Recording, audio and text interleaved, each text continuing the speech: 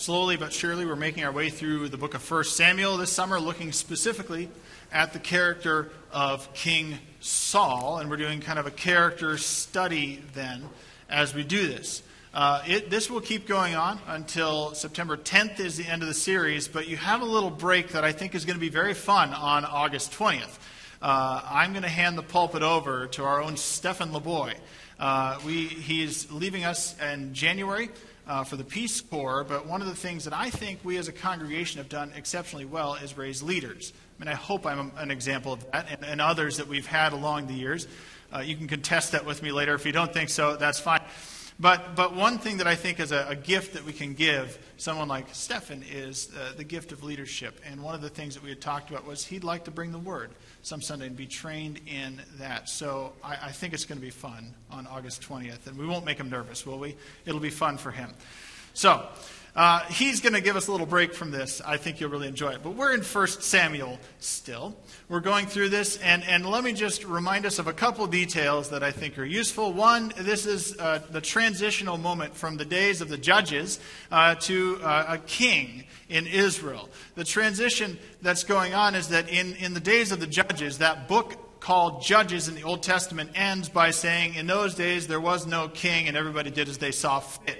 It was a time of lawlessness in so many ways. The judges were supposed to bring people back and hopefully keep them on track in obedience with God. And yet the people would stray away. God would raise a judge. They'd be rescued from their disobedience and the consequences of that disobedience. So it's a day of no king, and then, of course, they get a king.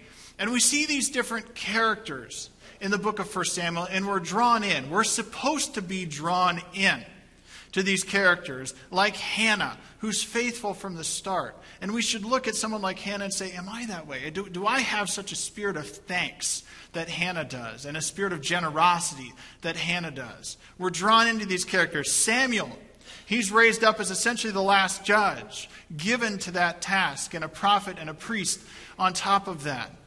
And we can look at someone like Samuel, who's faithful in this time of disobedience.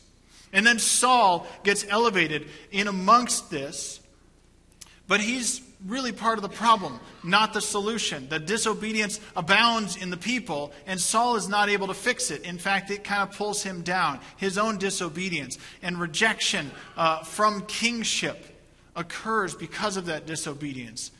And where we end up today in the storyline is that Saul is angry. And there's more to it than that, but we're just going to start there with the whole issue of anger. And this is not a sermon entirely on anger, by the way.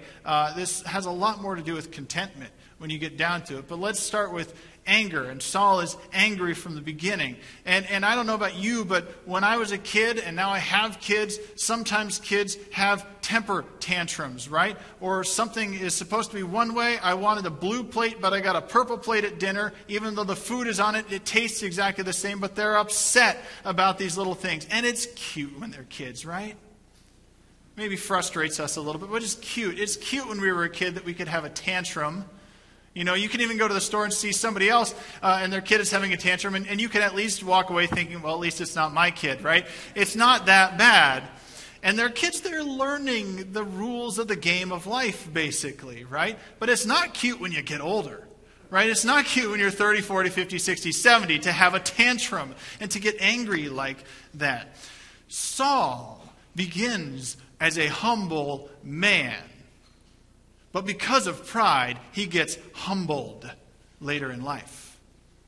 Because of his disobedience, he's no longer humble, he's humbled. Because of the consequences of his decision, he had such great promise of what could be, of the possibility that could take place in such a messed up world that he's living in.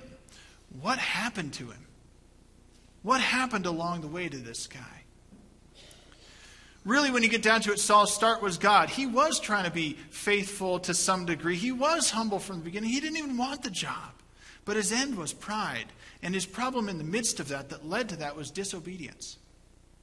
He was not obedient in the process. And that gets flagged over and over and over again in his story. And so today we're going to see one moment, one dark moment in his story. And we'll get to that here in a second. It's going to be in 1 Samuel 20 if you're following along. And I'm going to bring up another passage before that. But 1 Samuel 20 is the dark moment we're going to see. And it's these small steps away from God that Saul consistently takes that cause him trouble. He continually steps away in disobedience.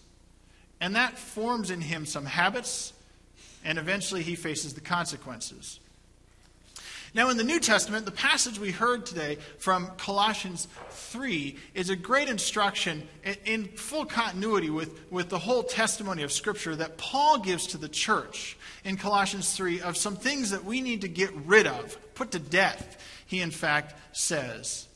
That are things that pull us away from God, just like Saul was pulled away from God. And I want to start there to ground us this morning, talk about Saul, and then we'll come back to those at the very end. But in Colossians 3, verses 5, 6, and we'll do 8, it says, got to get to Colossians there. It says, "Put to death, therefore, whatever belongs to your earthly nature. Sexual immorality, impurity, lust, evil desires, and greed, which is idolatry. Because of these, the wrath of God is coming." Go to verse 8. "But now you must also rid yourself of all such things as these: anger, rage, malice, slander, and filthy language from your lips." These are problems because they draw us away from God. They're problems because they're acts of disobedience against God. They tend to pour into ourselves and create a toxic environment rather than a God-fearing, God-loving, people-loving environment within us. Put to death, Paul says. Don't just push them to the side. Don't just stick them in a closet with all the other junk. Put them to death, Paul says, because these will cause us problems. I served as a hospital chaplain for a short while. Technically, I was a student when I did that for about 6 months. And I remember sitting in a class with fellow students, and the supervisor turned to me. And I'm not a psychological person. I mean, I get it on the job, but I've never done a lot of formal study of it because it really didn't interest me when I was in those days. Now I'm more interested in it than ever. But I remember the supervisor looking at me, and she says, we were talking about anger. And she says, "Evan, what's the function of anger?" And that's the kind of question that just short-circuits my brain for some reason. I didn't know the answer to what's the function of anger. But I've come to learn that one of the things about anger, since we're starting there, is that anger, most of what we call anger, tends to not be anger. We usually use it to hide other things. Anger usually in its basic form is somebody threatens you physically, they cut you off in traffic or something like that. You get, "Oh, I'm upset." That's anger usually. But for the most part, we use it to hide things like men especially hide sadness as anger or something like that. We hide behind it. Anger has a function as sort of a defense. That's what it's doing. And otherwise, we tend to hide things. But anger in its real form, what it actually does to us is not good. And part of the reason that Paul in Colossians would talk about this is because anger by its very nature is not sinful. It's not a sin to be angry. But God can be angry, and righteously so, because God doesn't bring with him baggage and everything that's happened to him in life that then informs that anger in a wrong or misinformed way. Whereas you and I, we can be angry, but the period at which that anger is sort of pure and steps over the line into sin is very narrow, very short, and for most of us, hard to discern when it moves over into sinful territory, the reaction that we have from that. That's why Paul says, put it to death, get it out of here. And what's interesting is it has an effect on us. And I found this quote this week from Frederick Buechner, who talks about anger. He says, "Of the 7 deadly sins, anger is possibly the most fun." Did you hear that? Fun. "To lick your wounds, to smack your lips regarding grievances long past, to roll over your tongue the prospect of bitter confrontations still to come, to savor to the last toothsome morsel of the pain you are given and the pain you are giving back. In many ways, it is a feast fit for a king. The chief drawback is that what you are wolfing down is yourself. The skeleton at the feast is you." It has a pretty profound effect on us if we let it stew and fester. And you can see that Saul has gotten to this point in his life, for anger, among many other things, have gotten the best of him. And so we read in 1 Samuel 20, verses 30 through 34. It says, Saul's anger flared up at Jonathan. Jonathan is his son. Saul's anger flared up at Jonathan, and he said to him, "You son of a perverse and rebellious woman." Some translations, it gets even a little more colorful than that. But let's just stop for a moment. He's yelling at his son in anger, and he brings in his wife as a weapon in the cause. He offends both his son and his wife in that same breath. "You son of a perverse and rebellious woman, don't I know that you have sided with the son of Jesse, David, to your own shame and to the shame of the mother who bore you?" Okay, so he weaponized her now completely. So he used her, he offended his own wife, and then he says, and it's to her shame and mine that you're doing this, Jonathan. "As long as the son of Jesse lives on this earth, neither you nor your kingdom will be established. Now send someone to bring him to die, or to me, for he must die." This is an angry man at this point. "Why should he be put to death? What has he done?" Jonathan asked his father. But Saul hurled his spear at him to kill him. Then Jonathan knew that his father intended to kill David. That's a pretty good sign, I would say, by that point. Jonathan got up from the table in fierce anger on that second day of the feast. He did not eat, because he was grieved at his father's shameful treatment of David. How did we get to this point in Saul's life? A man who started humble, anointed by God, and now he's attempting to kill even his own son, insulting his own wife in the process, wants to kill David. So much has jealousy and anger and rage, and frankly, a whole number of other things gotten the best of him. Saul is responding, certainly, to things in his own life. And he's responding, let's just point out, poorly, and he's responding poorly to his own disobedience. This is really of his own making that he's responding to so poorly. And like so many kings of the ancient world, he got paranoid that somebody was trying to take his power. It's already been taken from him, let's point out.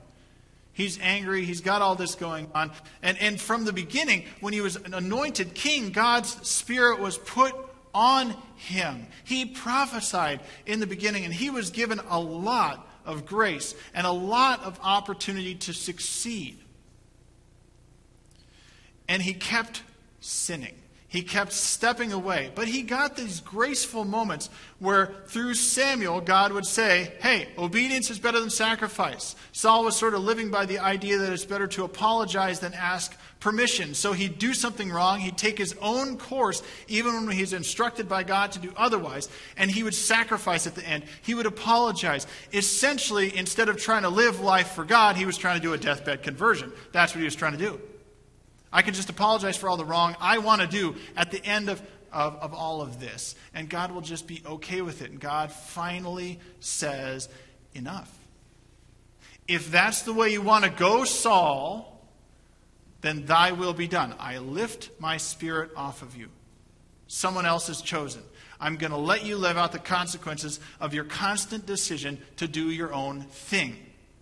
And when that happens, when God lifts his spirit off him and his hand is essentially withheld from Saul's presence, Saul now is tormented by an evil spirit.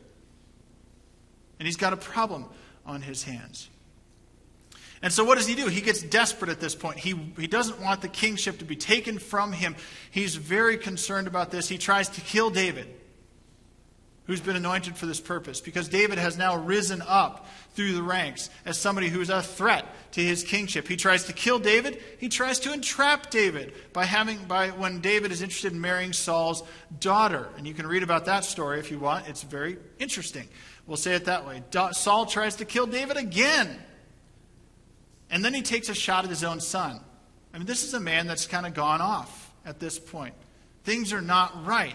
He has moved from being spiritually dry with God to spiritually distant, now to being spiritually dark. What a transition has gone on in his life. And what's happened is that in the beginning, he sort of dabbled in the world of pride. in focusing attention on himself. But now, by this point in his life, he's delighting in self, not dabbling anymore. He's angry, he's paranoid, envy and jealousy have come along for the ride. He's very concerned about anything that would threaten who he is and what he can get. And we talked about this last week in the problem of pride for Saul. Pride was his precipitating issue here when you get down to the bottom line of it. C.S. Lewis points out that pride gets no pleasure out of having something, only having more of it than the next man. Right? Its only concern is winning at this point and being better than anyone else, still keeping that power. That pride, as we defined it last week, is essentially taking praise and blessing that's for God in this case and heaping it on himself. And jealousy, like I said, comes along with that, which means that he's got this intense interest, this obsession with honor and prosperity of somebody else. He wants that. He can't live without what somebody else has. And how he got here was just step by step. Walking in disobedience, step by step, stepping away slowly from God. And then one day, all of a sudden, you wake up and you realize you're a different person.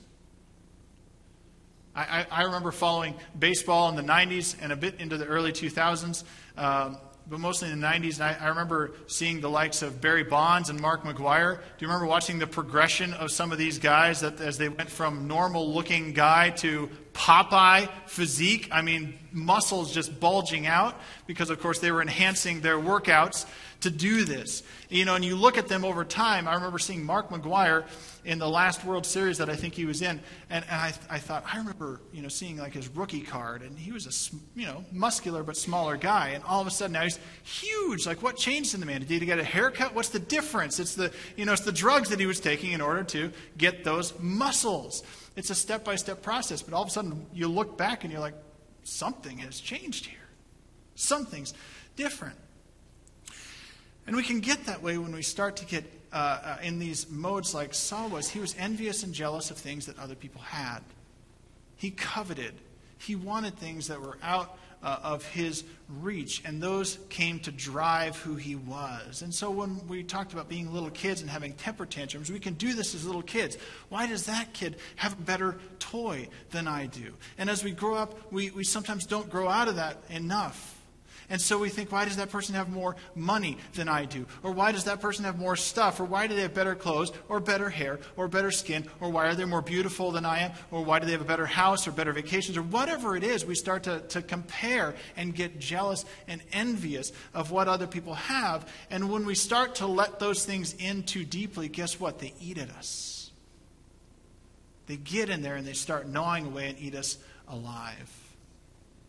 Saul took these steps away from God.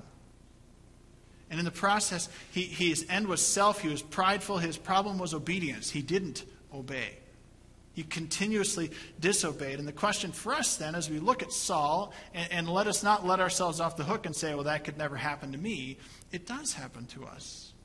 We do get eaten by some of these things. And we do fall into the trap of things like envy and jealousy. And we're not content sometimes with what we have, with what God has given us. And when that happens, we take these small steps away from God. And the question becomes, how do we take steps towards God when those things try to eat at us? The two things I think is, and we're looking at Saul's story by this point, not just this one moment of focus, but Saul's story. Two things that I think pop out from this that Saul lacks that we ought to have. One is that we need to make praise a habit. Saul didn't. Praise of self was a habit. Praise of God was not. If you look way back at the beginning of the book of Samuel, we commented on Hannah. Her story is a remarkable one in that in this world of disobedience, Hannah goes and prays and prays and prays for a child. And when she finally gets the child Samuel, she dedicates him to the Lord. And when she dedicates him to the Lord, chapter 2 of 1 Samuel is her singing a song of praise to God, recognizing Israel's history and the part that she has in it and what Samuel will do within that history. She hands him over, and she's grateful. She praises God for the gift. She doesn't say, oh, it's mine now. You delivered, and now I just get to keep him and do whatever I want with him. And that's enough, God. You gave me the blessing. No, she praises God. Contrast that with Saul, where we saw last week when he's called by God to go in and take on the Amalekites, not take any plunder along the way. What does he do? He takes plunder for himself. He can't resist taking in the plunder for himself and his men. There's not a gratefulness about that, although he tries to pass it off that way. Oh, yeah, we were going to sacrifice that later to God anyways. I mean, that's like somebody coming in to rob your home and saying, well, we were going to give it to a charity anyways, right? It's not the same thing. He's disobedient. Make praise a habit in your life. Because praise given to God reveals God's rightful place in the world. And if I might point out, it doesn't just reveal God's rightful place in the world, it reveals God's rightful place in your world. In your life. Around our home, we quote Pastor Craig Groeschel quite a lot, actually, when we're feeling discontent about something. Don't let what you want rob you of what you have. It's a good line, isn't it? Don't let what you want rob you of what you have. Saul has power. He has authority. He has God's Spirit. He has victory over his enemies. He has family. He is discontent. Isn't that fascinating? Even when his son Jonathan has a victory, what does he do? Takes the praise himself for Jonathan's victory. And we saw this morning in 1 Samuel 18, when after Goliath is beaten by little David the shepherd boy, Saul can't stand that David would get any credit more than he does for his victory. Saul, who was commanding an army who was fearful of the Philistines, especially the giant Goliath, nobody would go in after him. The little shepherd boy goes in, and they all think he's going to fail, and he conquers, and Saul can't handle it. Saul can't. When they're walking through the towns, Saul has killed his thousands. David has killed his tens of thousands. Why does David get more honor than I do? I'm the king. He's probably going to become the king now. Saul gets jealous, and he lets it eat at him. Just like he lets everything like that eat away at him because he's looking for praise for himself. He's not passing it on. And we live in a period of time, it's not unique in history, but we live in a period of time that's constantly preaching at us that we should be discontent with what we have, always looking for more, don't we? I mean, I go to the grocery store and I stand in the checkout aisle, and while I look mostly at the candy because that's what I like, you can't help but miss the magazines, right? Who are constantly preaching at you that something's wrong, that your abs aren't sexy enough, that your summer body isn't ready, that something isn't there, isn't right, and you need to shift. You need to do something, whatever the magazine tells you, to make it right. You should be discontent until that happens. The message, what you have is not good enough. We live in a culture that, and this was a new term to me recently, is a FOMO culture. Fear of missing out. Right? Anybody face this? We don't want to, and it's amplified by our social media culture that we see only the best that people present to us on social media. And we see what they did, or the reaction that they have, or the great experience that they had, or somebody that they met, or the vacation that they took. And we take that in that what we have is not good enough. The message we receive is the life I'm living isn't as good as the life they're living. I need to make some changes to live a better life. And we get jealous, envious, covetous, greedy, sometimes discontent in the process of that. And it diminishes what God has given us in this life, so that we start to think all the good I have in life is a total fail compared to what they have. But that's not the truth. That's not the truth, because God has given us, God has blessed us in this life, whether we recognize it or not. And we need to return the praise and thanks to God. That takes the focus away from us and puts it in the rightful place. So when you feel envious or jealous or discontent, angry, even when you feel anxious, here's what we can do. Stop and literally put your hands in front of you and hand it over. Give it over to God. Say, God, I am feeling jealous because of X. I covet what that person has. Please take that from me. God, I thank you. Let's take an example.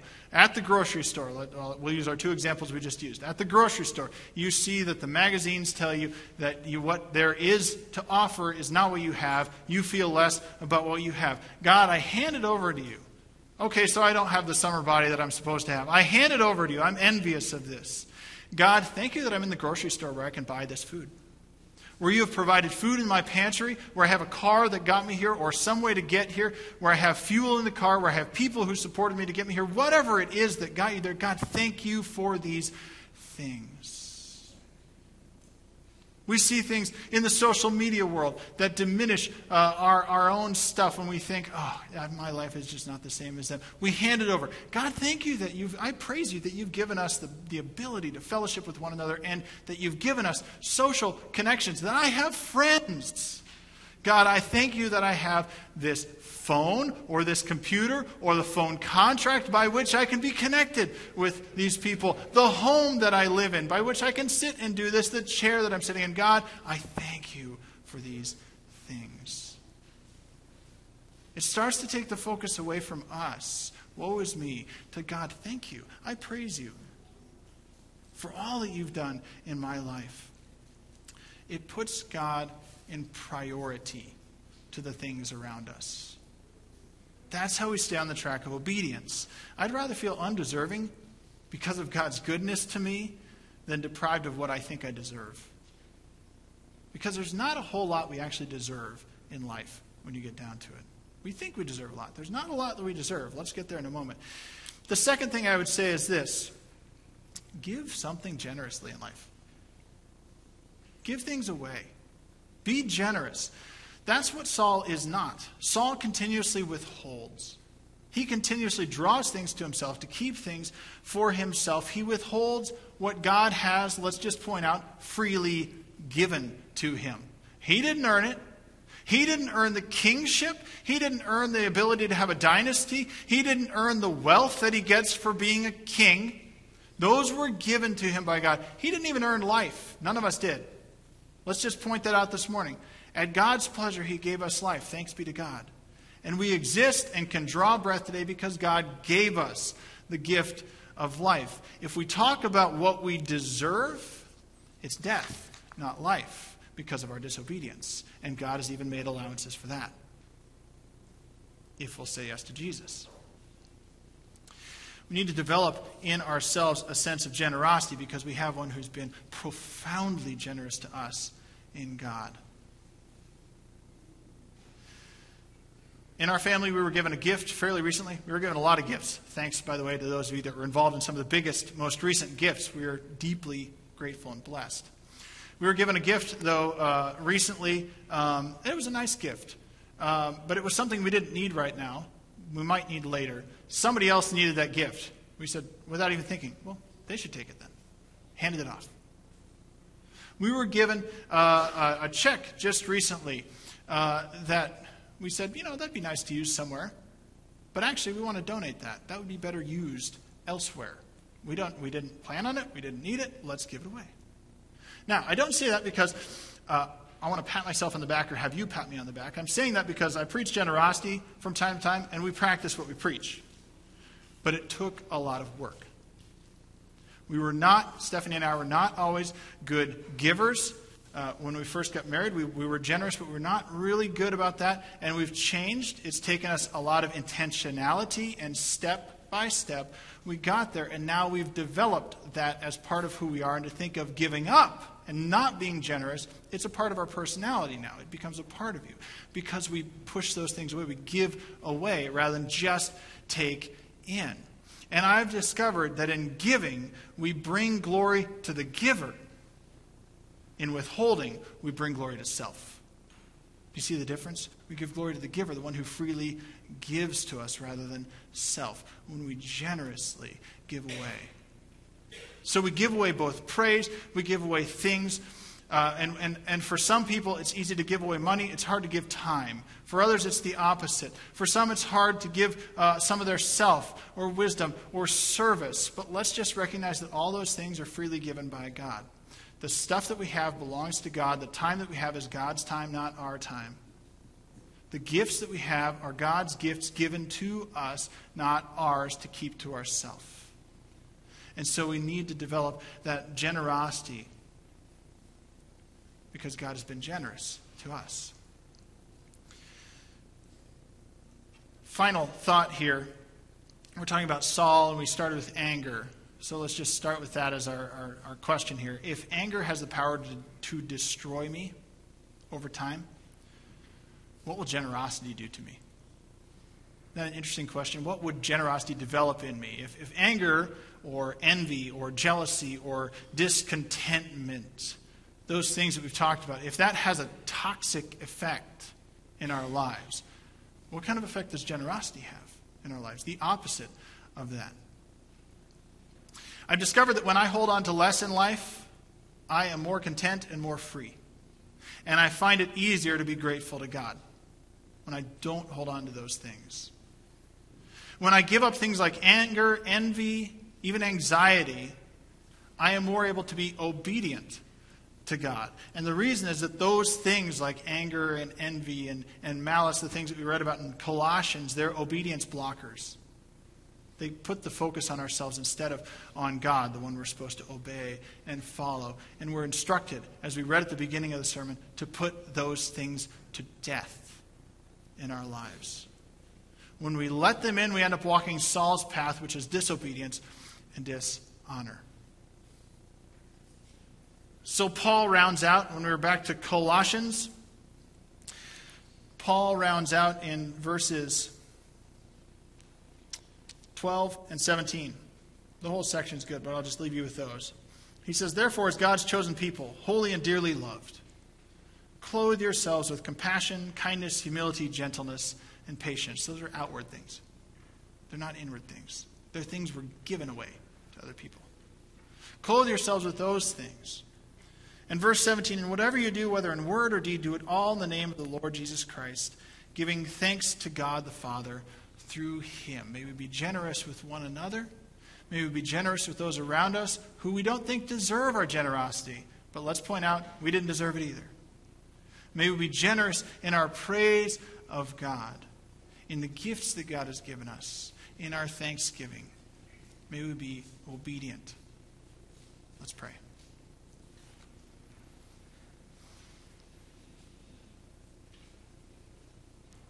Father, may we walk the path that you've laid before us. It is narrow. It is possible. It is possible only by the power of your Spirit working in and through us. We can get a glimpse of humility and kindness and patience and gentleness and compassion in this life without you, but we'll never live those fully without you. We will always, our inclination will be to turn inward and be prideful and be stuck on ourselves and given to death rather than life without you. Father, may we make the conscious choice today, step by step, intentionally, to choose life. To choose life eternal that we only get through your Son, Jesus Christ. That we didn't earn, that you freely gave. God, for those of us that have not chosen that, may this morning be a new day. For those of us that have little parts of ourselves that we just don't want to give up, the taste and desire and the fun of anger or jealousy or envy, or just wanting a crisis in our life, that we can feel good about ourselves when we really don't feel good about ourselves, that those things, we'd hand over those to you. And we'd realize the true value that you've given us through your Son, Jesus Christ, to redeem us from those things that look so enticing at the beginning, but destroy us over time. God, may we hand ourselves over to you today, step by step, intentionally being generous and praising you all the way. pray this in your name. Amen.